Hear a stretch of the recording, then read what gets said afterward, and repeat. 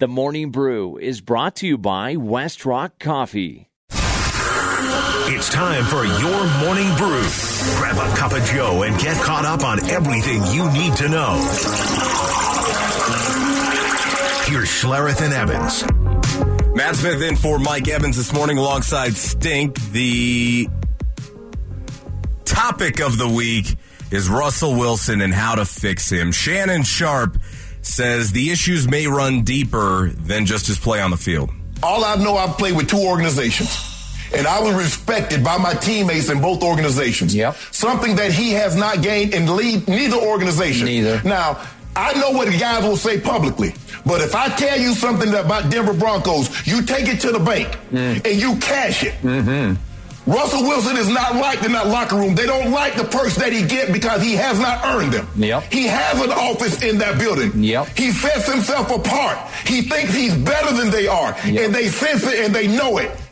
And they do not like it.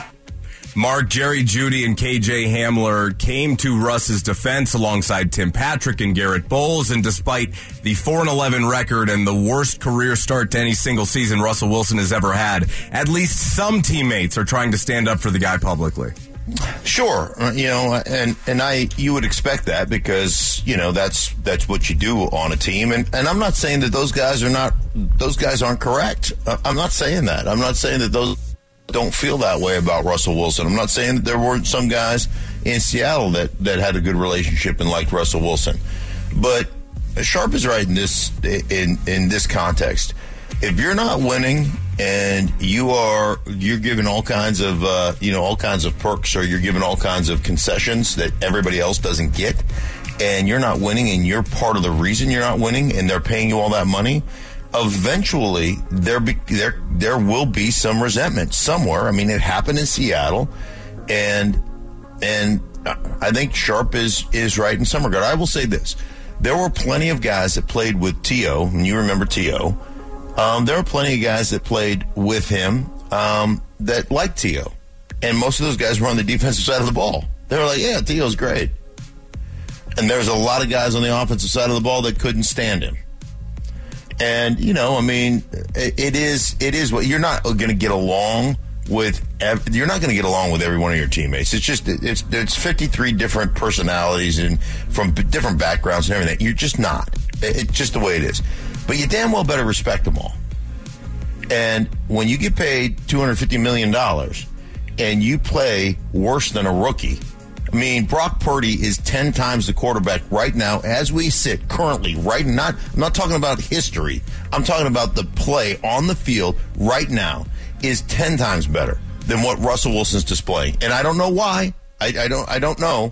I just know that that's the way it is right now. If you put the two quarterbacks on film, there's no question that Brock Purdy, the Mr. Irrelevant 7th rounder, is playing much better football than Russell Wilson. And that's gonna irritate. Eventually, it'll irritate people. Next up in the Morning Brew, we're back to Shannon Sharpe, who says he thinks he has a reason why the teammates are not taking to Russell.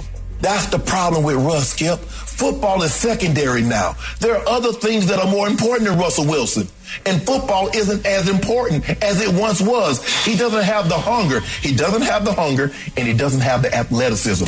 I think we've seen countless examples of that this year, Stink, especially the athleticism. He just doesn't look like the same guy anymore, be it his weight, be it the shape that he's in, be it the fact that they didn't get fully calloused in training camp, maybe like he was used to in Seattle. So if he rolled in a couple of lbs overweight, he'd just work it off in training camp. It wasn't that rigorous, right? So I think there is something to that with all the branding and all the social media and all that focus. It definitely has been that way in the past, but it feels like since coming to Denver, he just put everything on 10. Yeah, I like the athleticism thing. Like, I don't see him being like dramatic drop off from 2 years ago when he threw 40 touchdowns versus 13 interceptions. Like, he's lost a step though, don't you think? Well, maybe half a step, and maybe that's the weight or whatever. But I'm just telling you, I just don't see that dramatic a drop off athletically. Okay. And again, who knows with him? do I believe he's still passionate and he works hard? And yes. Yeah, I believe all those things about him.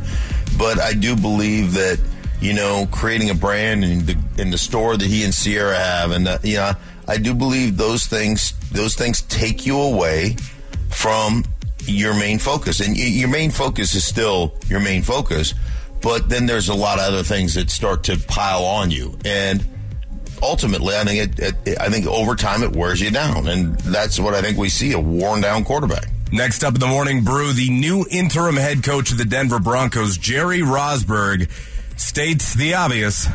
Today we aspire to have another really productive day. We've got a serious gap we have to close. I mean, our opponent is clearly ahead of us. They haven't gone through what we have gone through. And so we need to close that gap. And real frankly, I need to close that gap. I'm trying to bring myself up to speed.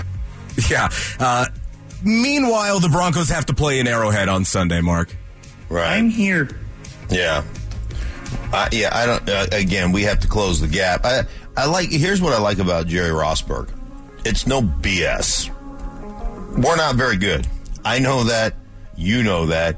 And by the way, I've got to get myself up to speed from a head coaching standpoint. So, I appreciate the honesty, because that I think is one thing. I think one thing that you really need, this franchise really needs, whoever is the next leader of this franchise, is to understand to really embrace where you're at. It stinks. I get it. It's not good. And it's the same thing with Russell. You're not good. Really embrace not being good. Just soak in the suck. and let that be the motivating factor to get you out of this mess. And to really look at yourself critically and go, okay, here are the things that we need to fix. Here's where we're at. And we're in charge of being there. Like we put ourselves in that position. And how are we going to get out of it? And start putting a plan together to say we're not competing for a playoff. We're not where we were as a franchise for 30 years under Mr. Bolin. We're not. And the sooner you realize it and embrace it and start doing something about it, as opposed to going, man, we're a player away. Man, we're so dynamic on the wide receiver. Like, I'll put our wide receivers. Stop. You haven't, seriously, in the NFL, you guys haven't amounted to squat. Honestly, you haven't done anything. You haven't won anything. You're a losing franchise. Embrace that and now figure out how to fix it.